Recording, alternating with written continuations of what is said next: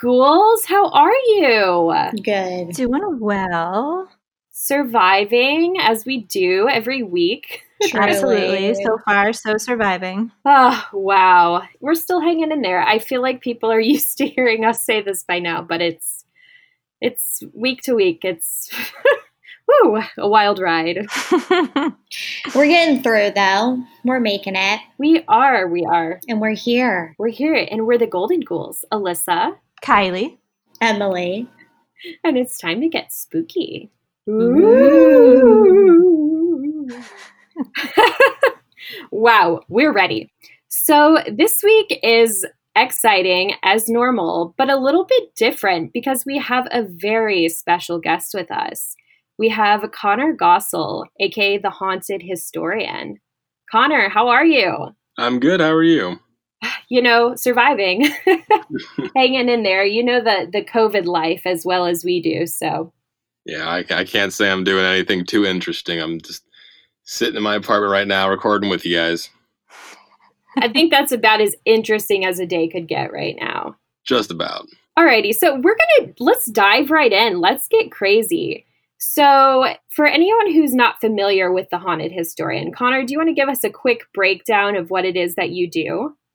Yeah, so about 2.5 years ago, give or take a couple months, I created with a couple other guys a page called The Haunted Historian on Instagram.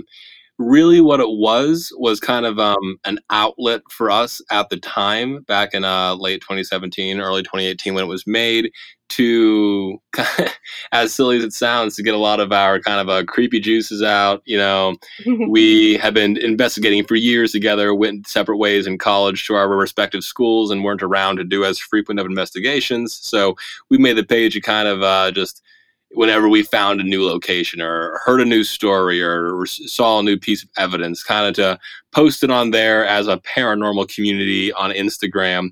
And really, it was meant kind of just to keep in contact with each other, to grow our base of contacts in the paranormal world.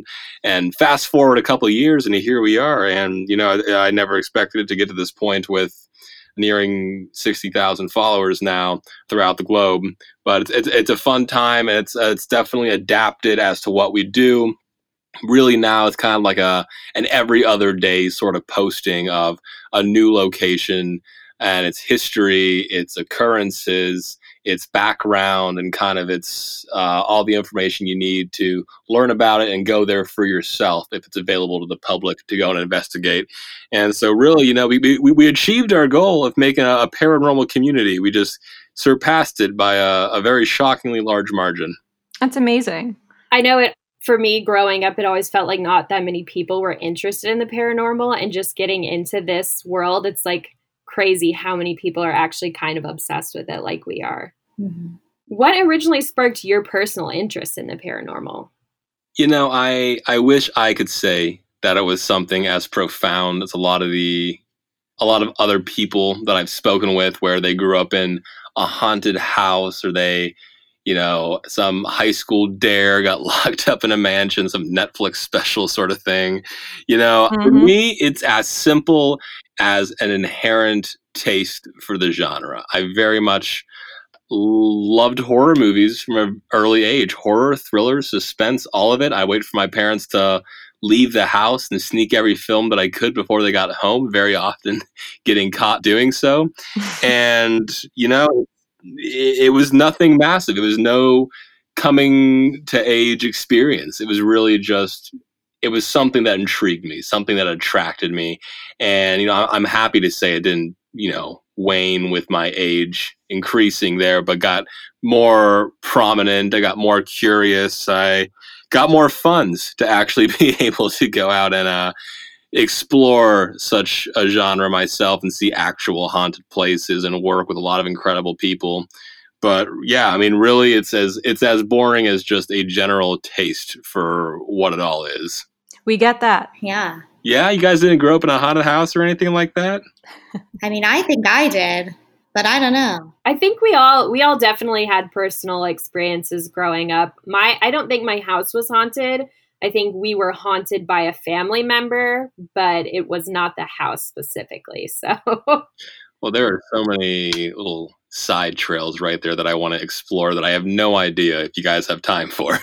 Oh, we always have time for spooky talk. Yeah, I would certainly love to hear that. I always love hearing the personal stories of how people got involved in it because they're always more interesting than mine.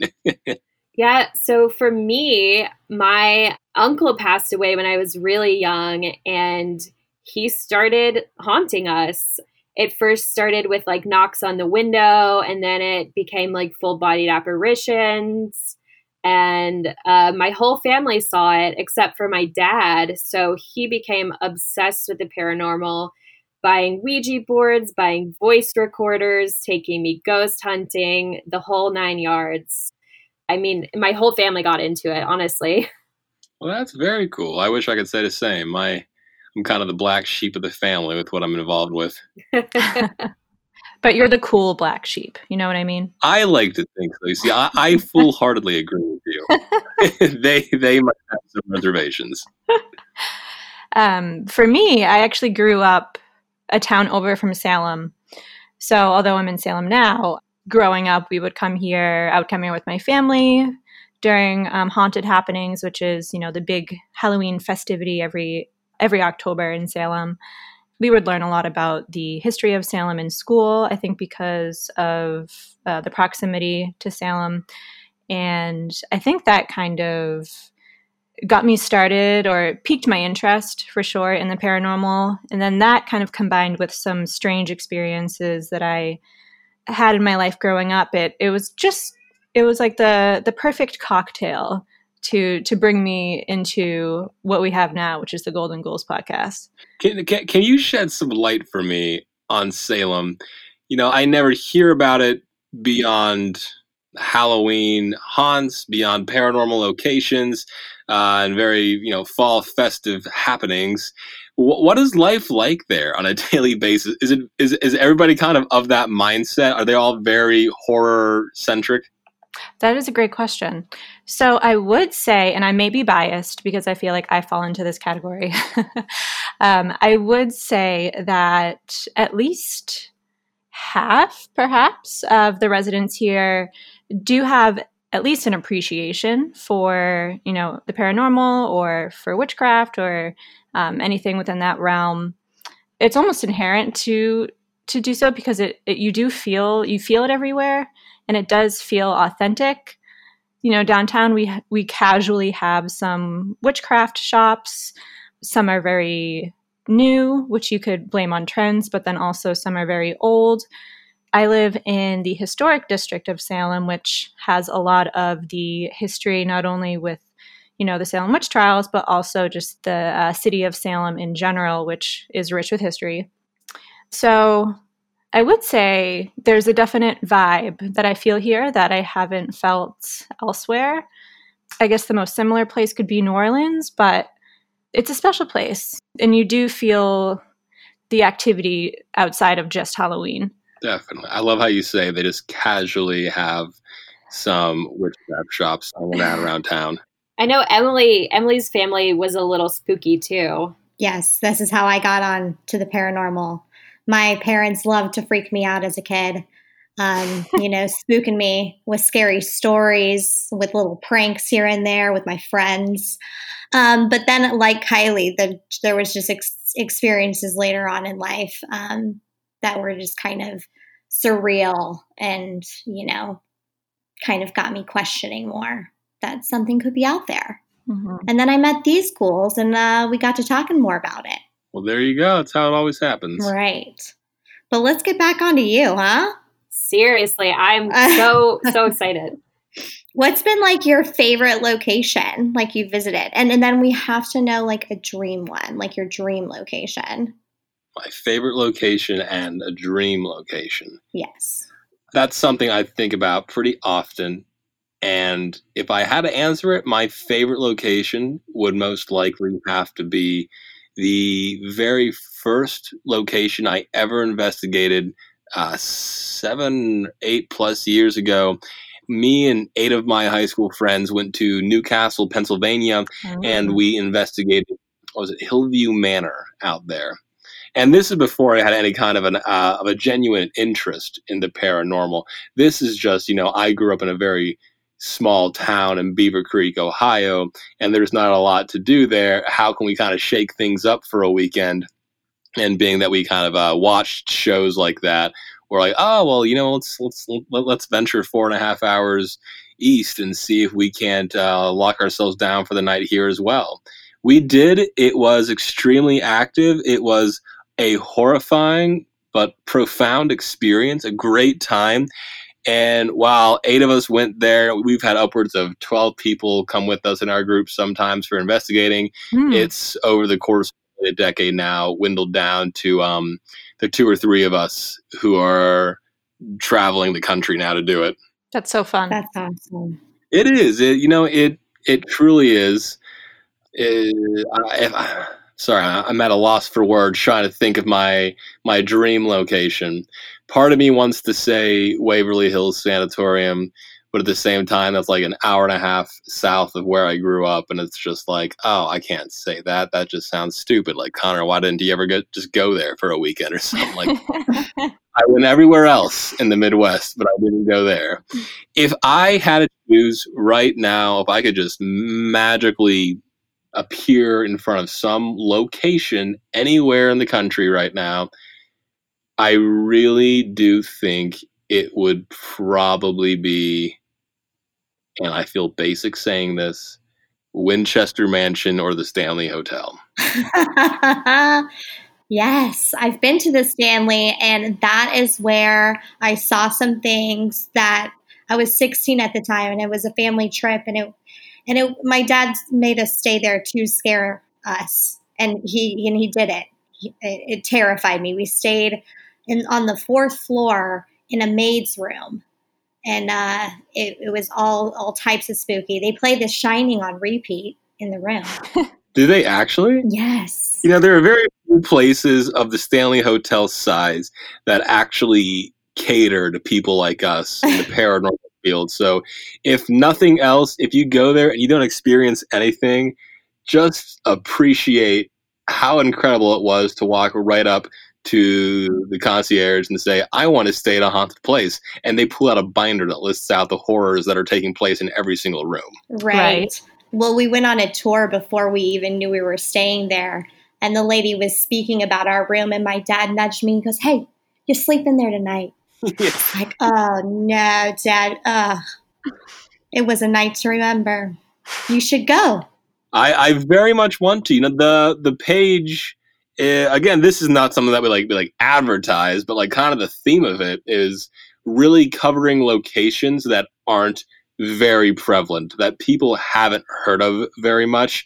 If you cover places like Waverly or Winchester or Stanley, every paranormal investigator, unless they're living under a rock, has heard of those places. Mm-hmm. So we really try to make it informative for like 99% of the people who are following the page, unless you grew up in the very small town in whatever state we happen to be covering that day. Totally. So, it's very cool. I think it's a benefit to a lot of investigators across the country. But at the end of the day, it also means that some of the most prominent haunts across the country, I have not been to. Yeah. Well, that makes sense, though. We need to hear about the ones we don't know. I love that. I love that, too. Yeah. I actually have been to the Winchester House, and thinking back on it now, I think that's one of the places I realized when I was younger that I actually had some sort of like weird sense for the paranormal. I felt really nauseous the whole time. As soon as we left, I was fine, but it's definitely, you've got to get there. It's just the coolest place to see. Highly recommend. One of these days. It's definitely on the bucket list. One of the many locations I have to at some point to get to. I'm just not quite sure when it's going to happen. Feel ya. It'll happen when the time is right. What has been your most memorable experience thus far in your journey, or maybe a scariest experience that you can think of? Over all the years, I think the scariest experience actually took place not this past weekend, but the weekend before that. I think the 19th, June 19th, 2020, something right around there. I actually work as a PR manager here in the Scottsdale area. I wish I could say horror pays the bills and whatnot, and it certainly helps, but it's not a full-time gig just yet. That might be years away.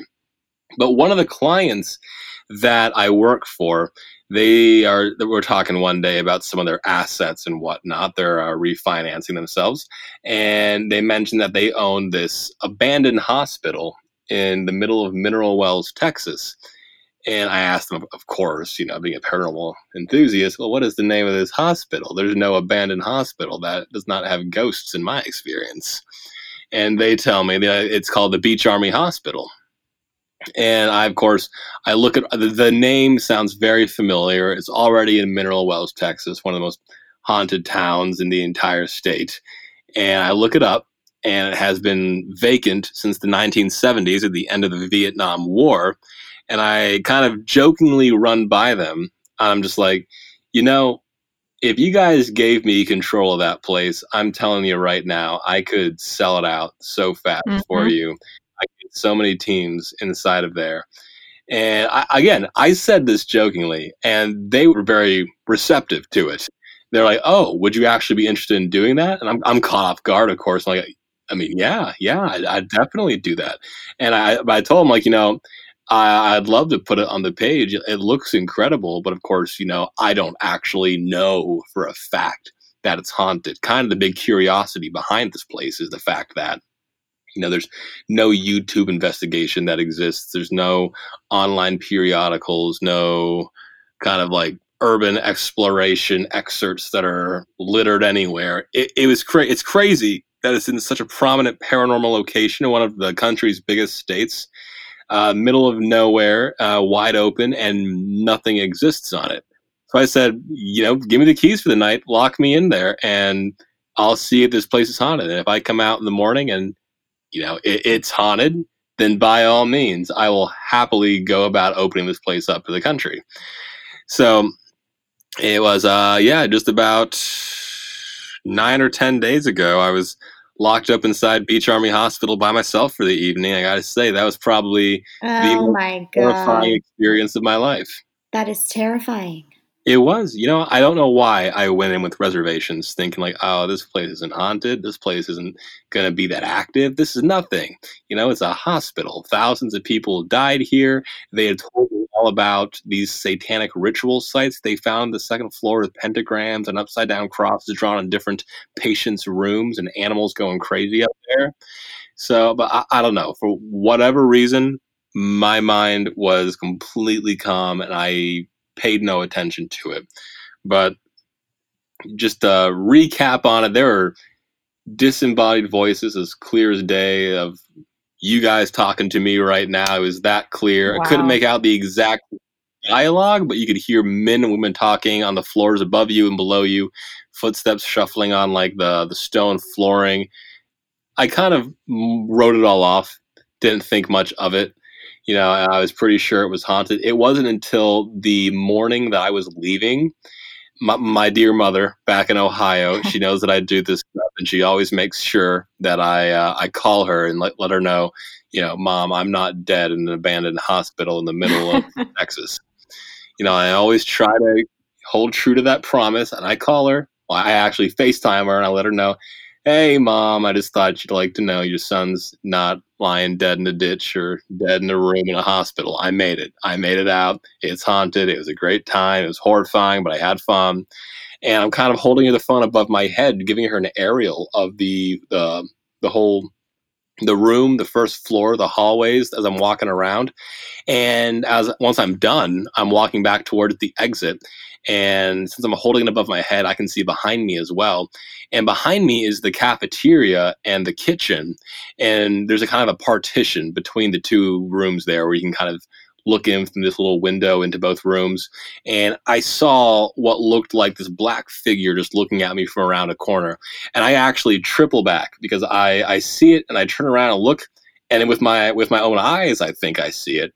And then I turn around and keep walking, and I'm so used to kind of like doubling back on things that I think I saw that I just wrote it off. But I'm like, wait, I just saw that myself. And I swoosh back around, I look over there, and I shine my flashlight, There's nothing there in the corner. And I'm like, okay. And I turned the flashlight off, and whatever mass I saw in that corner wasn't there. I'm like, all right, maybe I saw it, maybe I didn't, whatever, no big deal. And I keep walking towards the exit, and my mom, like 5 or 10 seconds later in the FaceTime, just screams, bloody murder. And I'm just like, oh my God, well, what's wrong? What's wrong? Connor, somebody just ran past that partition behind you. Oh my God. I can't tell you how fast I got out of there. Oh my my goodness. gosh. Wow. While she was on FaceTime. Well, I feel bad for her. I just wanted to let her know that I made it, and she had to end up seeing something like that. Were you able to identify any of the spirits either before you went in through some research or afterwards? I exercised due diligence in my research. I really tried to look into this place. I spoke with the owners, the construction crews, the Chamber of Commerce and Mineral Wells. Wow. No records exist on it. Huh. Nobody knows anything about it. Nobody can give a death toll on the hospital beyond what its function was as a portion of the military installation with Fort Walters. Mm-hmm. Nobody can really say what happened there, how many people died, or what's been said to occur. It's truly an anomaly because urban exploration is huge, and people love doing, unfortunately, paranormal investigations incorrectly, where they break into buildings that aren't open to the public or that they shouldn't be inside of, and they conduct them there. And this building is just sitting there in the middle of nowhere for anyone to do it, and it's the one building that no one's done it at. Mm. And, after spending one evening in there, I can kind of see why. I'm kind of just like, I wasn't in here for more than 10 minutes and, it all started hitting the fan. And I'm just like, if anyone else came in here to do like an overnight investigation, they probably got chased out not too long after. Whoa. I bet. I hate to wonder if maybe some of that history or what truly happened there was swept under the rug. I mean, it's always a possibility.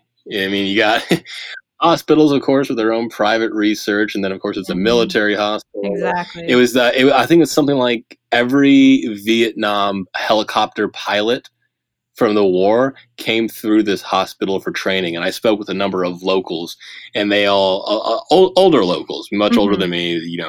They were in their late 40s and 50s, and they'd all say that they remember clear as day growing up with the constant sound of helicopters flying around the compound and flying around the city with the Vietnam pilots training over there. Oh, geez. Wow. So there's a lot of people went through there. A lot of them safe and secure and healthy, but, a lot of them not so much. A lot of them, unfortunately, met their end there. Mm-hmm. And one of the very unfortunate realities for me going in there is that there was one operating light in the entire hospital and one operating outlet. My real hope was to, once I got scared enough, to just bunker down somewhere and watch The Office for the remainder of the evening. Good idea. Good idea. I thought it was. I thought it was really going to take the edge off. It turns out that one operating outlet and that one operating light was in the basement morgue. Oh, of course. perfect. Of course. Why would it be anywhere else? Why would it be in the room lobby? Why would it be in the nice lit hallway? Yeah, no. That is so crazy that you did this by yourself. Do you normally do investigations by yourself? No, I actually had a very miniature production company who was coming along with me to kind of vlog it with a couple people, and that'll be released later this week onto YouTube. I don't have a YouTube channel at all. The Haunted Historian doesn't, at least. And so we'll put that up. We'll kind of start the Haunted Historian YouTube later this week, just to put that vlog up there. Also some advertisement for the hospital. I do not do locations alone. I said in the vlog at the very beginning, I don't know if it's actually in there, that, it's kind of like a social more in the paranormal to venture to any location alone, let alone abandoned haunted hospital alone. Mm-hmm. A lot of people can kind of, they can cock their eyes and they can look this way or that and have their doubts. But for those of us who have a belief in it, venturing into this kind of a situation can be dangerous. I was very cognizant of that, and it's really what was fueling a lot of my anxiety. And so I texted my team the next morning. I said, that's not something I ever plan on doing again. That was the most horrifying night, not just because I thought, not just because I knew things were happening around me and this place was haunted, because I was worried if something went wrong, no one was going to be there for backup. So true. Goodness. Do you do anything specific to protect yourself when you're investigating, or does your team do anything? And that could be anywhere from making sure you have like some sage or an emergency medical kit. Yeah, we don't exercise anything metaphysical, but I know that. And I don't want to speak directly for them. I'm pretty sure they are as well. But I am a fairly religious individual, so I don't necessarily bring anything in with me, but I will pray prior to going in. I will pray after we leave. If something truly bone-chilling happens, I'll pray right then and there, like, oh God, this is real. I really got to pray right now. Yep. Whatever that was, don't let that follow me home. It's funny because we've been investigating together for a bit, and I've been doing this for a really long time in my personal life, but I actually hadn't thought about it recently until someone asked us this, and I was like, wait, what? Wait, why aren't we doing anything to protect ourselves? Because I personally have had something attach itself to me twice coming home from New Orleans. So now I've learned my lesson, and we will be much more cautious moving forward. Right. Yeah, I feel like we need some more like advice from you, because we've done some investigations, but you're the pro here. Like, what do we bring with us, and how do we gain access to these places? Like, you need to know somebody, right? In a lot of situations, speaking directly towards the getting access to some of these locations, I genuinely happened upon by mere chance this Beach Army Hospital location. It had nothing to do with the page beyond that I worked with these people who owned it, and they were willing to let me get in there and attempt to market it to paranormal teams in the region and beyond. I will say beyond that, getting into other locations that are kind of closed off to the public, it's not really anything special. It's kind of, the page is very fun to run, and one of the biggest benefits of it and how big the clout around it has gotten is that if I reach out to 10 locations that are not open to the public for paranormal investigations, I can typically kind of just flex the following behind the Instagram page, and they'll let me in no matter what. Huh. So it's not so much me, it's not so much my background, so much as they see it as an opportunity for their own personal marketing. Like, oh, this guy has this many followers. If we bring him in here and he does this for his page, we can have a lot more notoriety. It'll be a lot more prevalent on SEO marketing online, or the hashtags, the ads will be a lot bigger for them. So they don't always really feed into what we're doing, but a lot of the times they're wise to the benefit that it will have for their online presence. Makes sense. That makes sense. That does. The power of social media these days is quite strong. No, it's nothing to do with me. I wouldn't even consider myself a professional. I don't use much equipment. There are a lot of people who've been doing it longer than I have. I'm just an individual who has happened upon a page that has a large following, but there are no doubt countless individuals out there far more experienced and far more knowledgeable than I. You may not think you're a professional, but you're definitely a natural.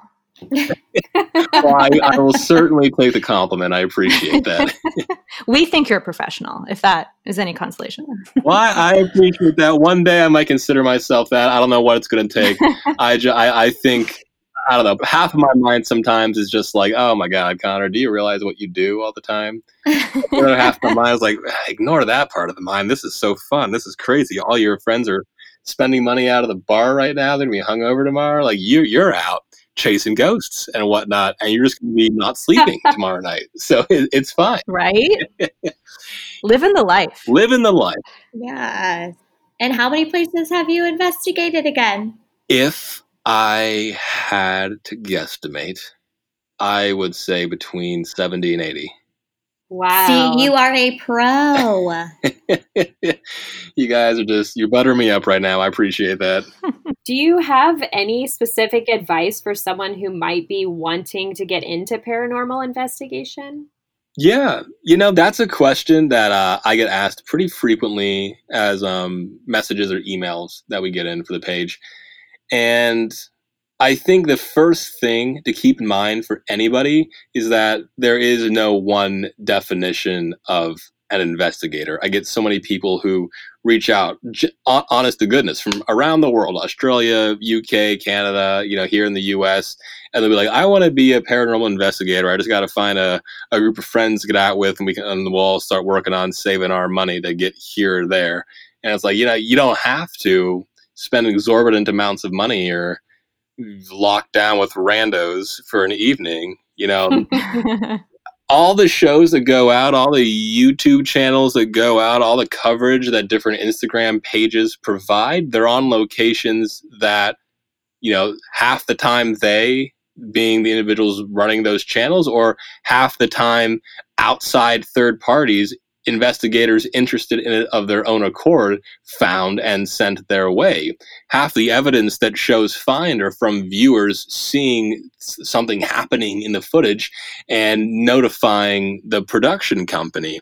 Half of the lore that exists, half of the experiences, a lot of the notoriety, the funds that come to these locations are not from individuals that lock down and investigate them, but people who are willing to put their name behind the party that believes in the paranormal. You do not directly have to investigate a place to be a paranormal investigator. There are so many roles and tasks that come with it. Even if it's as simple as getting off work on a Friday morning and you're spending Friday night watching a show and you catch something, or reading a story, or catching up on the latest bit of technology. You're an investigator. You're part of this. You're part of the culture. You're part of the community. And I always get upset when people think that it's anything less than that, because it's an inclusive community. Everybody can be a part of it. And, the second you start segmenting people off, you really start losing a lot of eyes on evidence, a lot of insights on locations, a lot of individuals who have connections to locations, and a lot of people who could themselves have metaphysical talents we don't know. So I guess that's all to say, there's nothing special you have to do to get into the paranormal. You being you having your own interests, you being as involved as little or as much as you want in this genre is enough, and it includes you in what we're all searching for.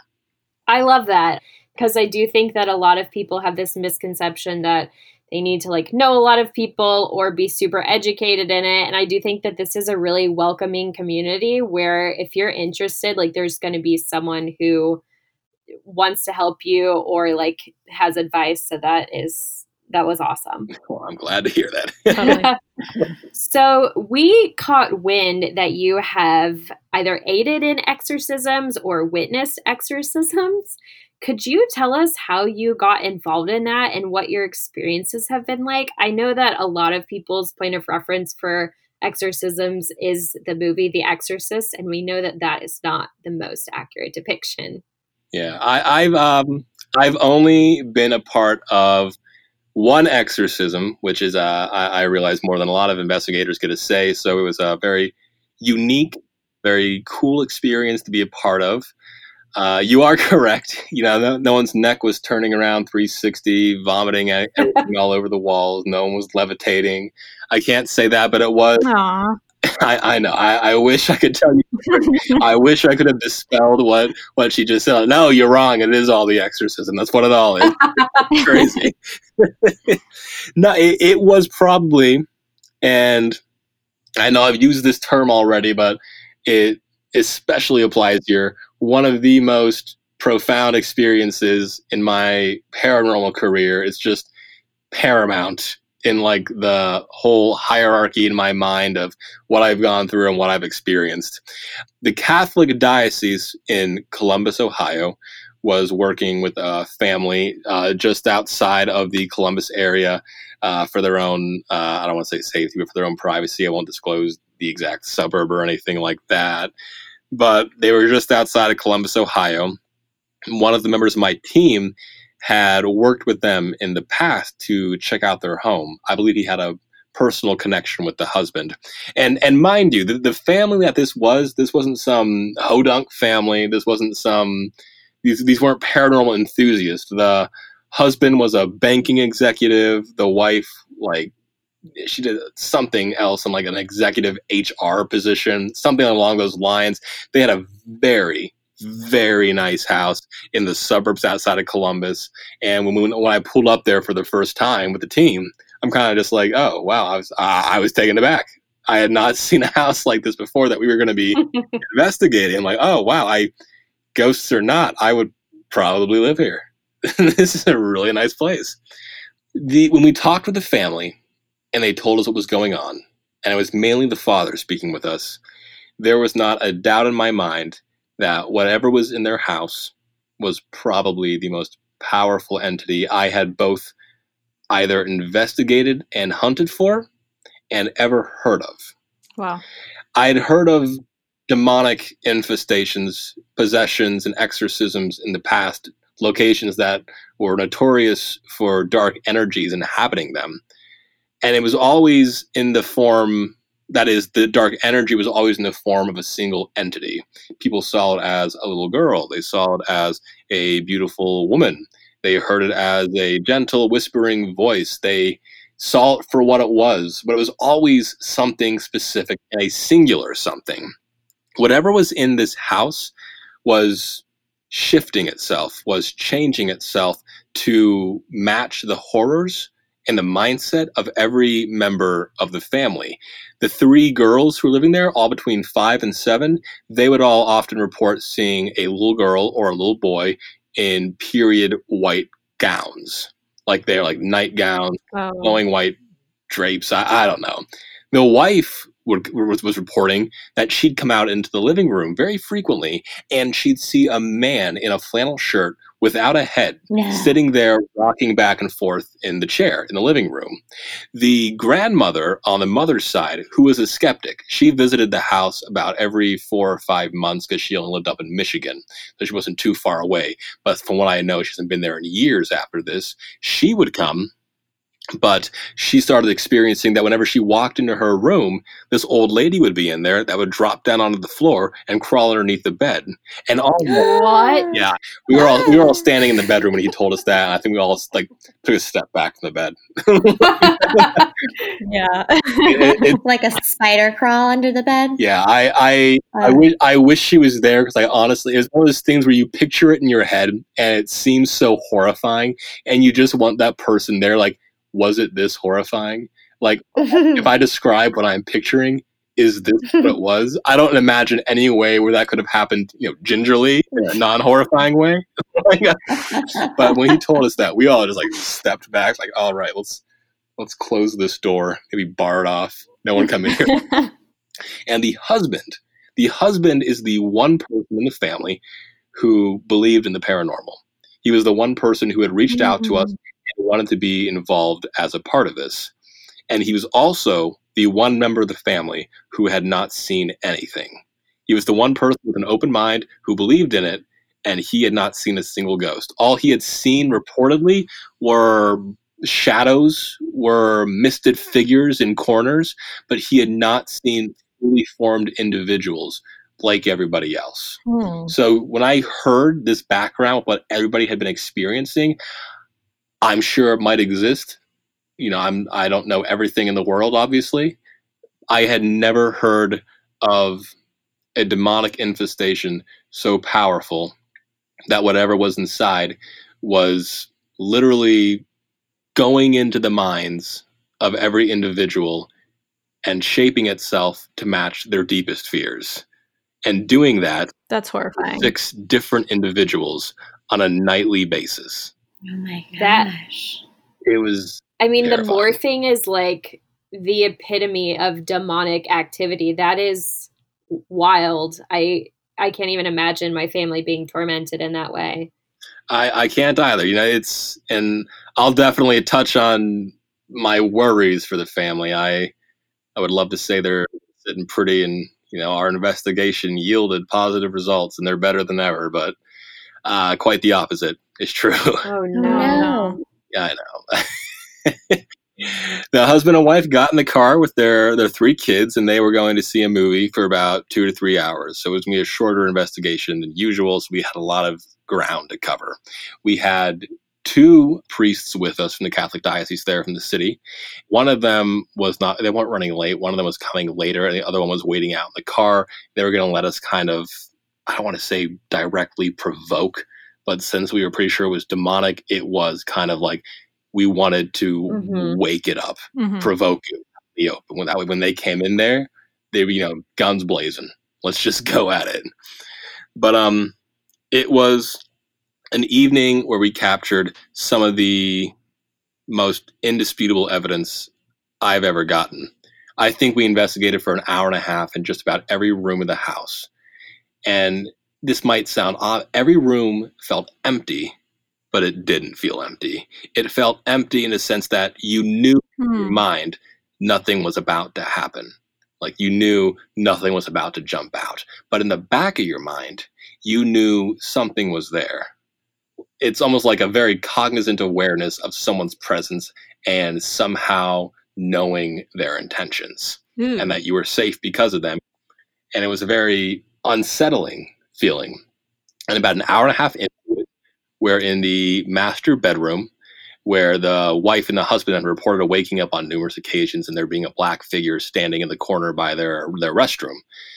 And we have a REM pod sitting in the middle of the bed. And it's a very big room, so we're all kind of spread apart.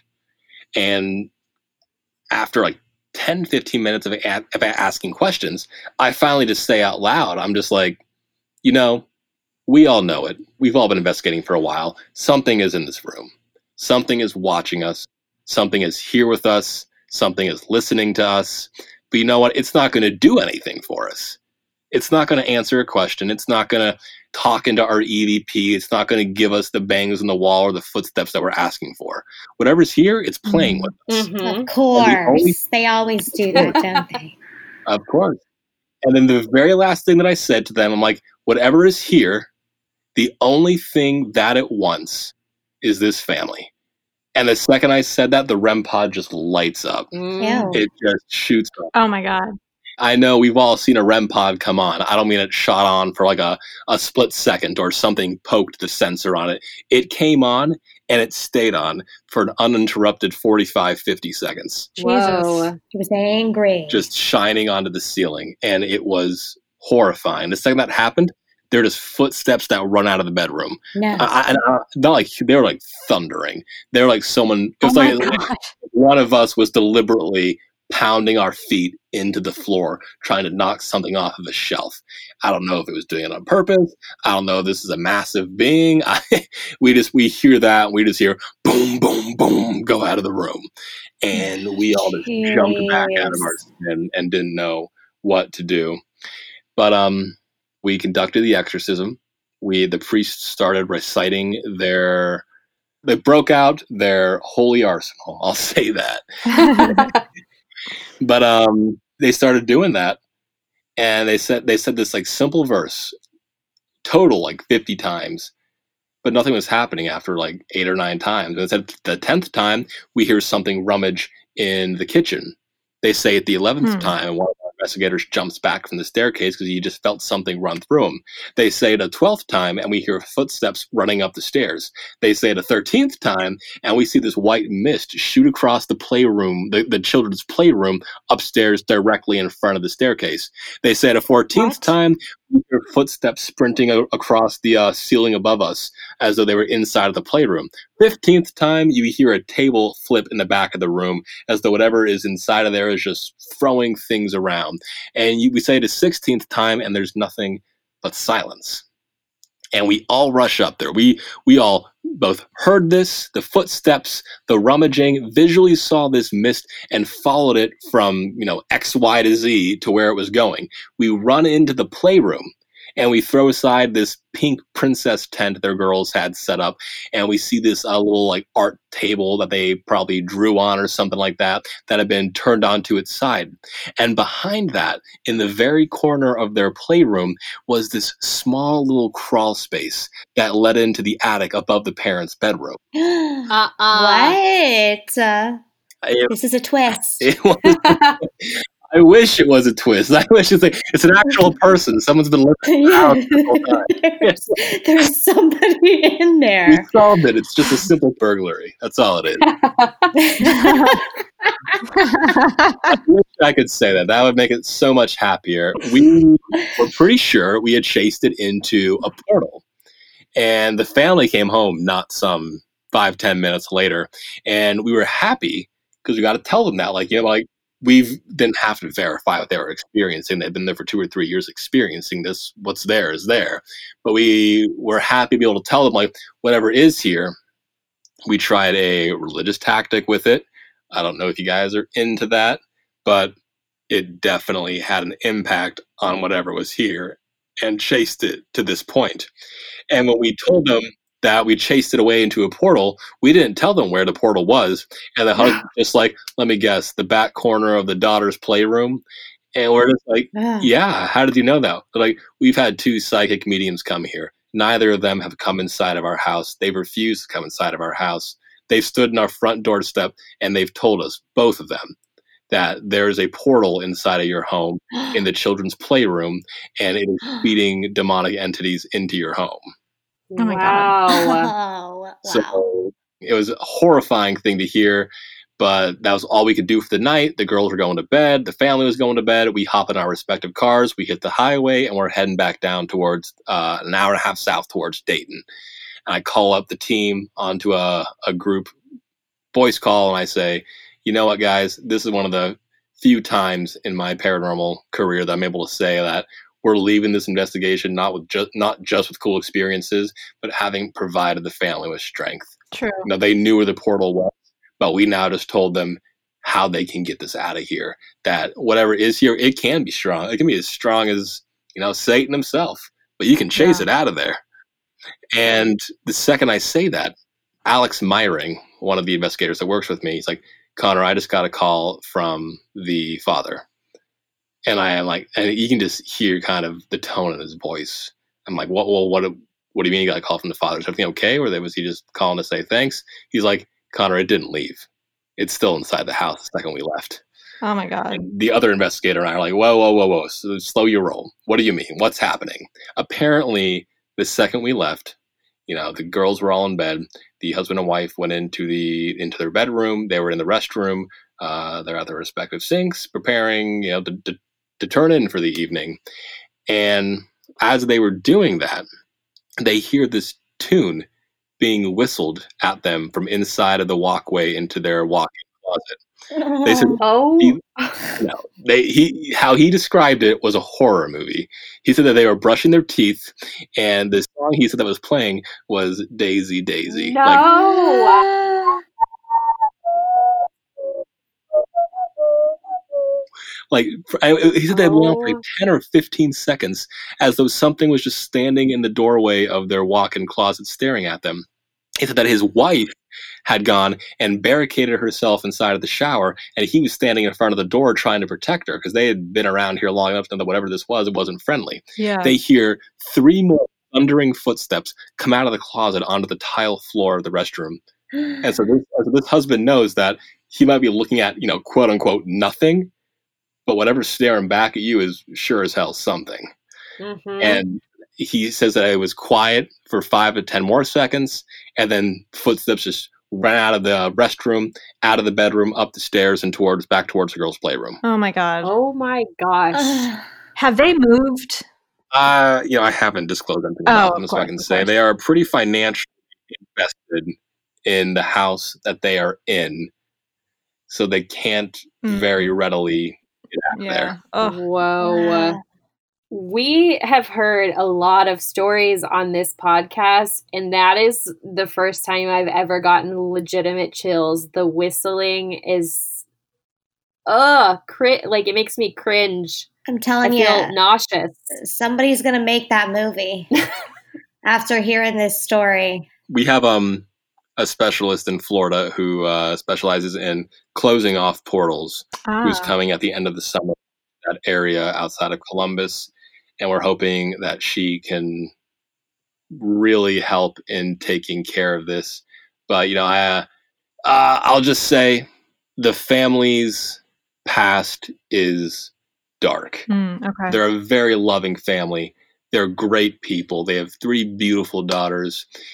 They just have the misfortune of coming from backgrounds that aren't the same. Oh my So gosh. do you think it's attached to one of them, or do you think it's actually something attached to the house? I am pretty certain it is attached to the wife. Wow. So do you think she opened a portal from the house? It's very possible. There was very light talk of this having happened in previous homes. It was never directly said, but it was kind of hinted upon. My worry with the family is the stage that they are at with whatever this force is. Of course, with any kind of possession, you have a haunting, the oppression, and then the actual possession. The haunting's been taking place for years, and the oppression has been getting pretty strong. She's been at work a number of times, and she's seen whatever she sees inside of the home standing inside of the hallways of her office building. Whoa. Or she's like losing time. She's beginning to like sit around and like stare at walls, and she like stops and she thinks it's been like 5 minutes. It's been like 3 hours. So whatever this is, it's powerful. It's very near the end of its oppression, and my fear, if we can't get this specialist out here soon enough, is that the possession is going to fully come into play here in a matter of weeks. Oh my gosh. Oh my gosh. This is heavy. Whew, I don't even have words. I'm just in shock and awe. I know. I'm so glad that you're able to help these people. And I mean, you're bringing in other resources to help them too, because I mean, when it comes to the paranormal, it's not like you can just, Google someone to come by and rid your home or your body of a spirit that's attached. So, kudos to you for, doing what you do best to help people. We're trying, we're not quite there yet. Long way to go. And I'm worried things might get a lot better before they get worse. Sorry, I'll get a lot, I hope so. Get a lot worse before they get better. Yes. The most horrifying thing so far to me personally, I got an email about 2 or 3 nights ago from the investigator who got us in contact with them originally. And it was forwarding me an email from the father. And kind of, you could just tell his typing how sporadic and how worrisome it was. Apparently, for the past number of nights, they keep waking up and their daughter is standing on the they have a bed frame, like a wood. Of course, with the bed frame, they have the one with like a wooden front to it where you can stand on, I guess, or something like that. I don't know.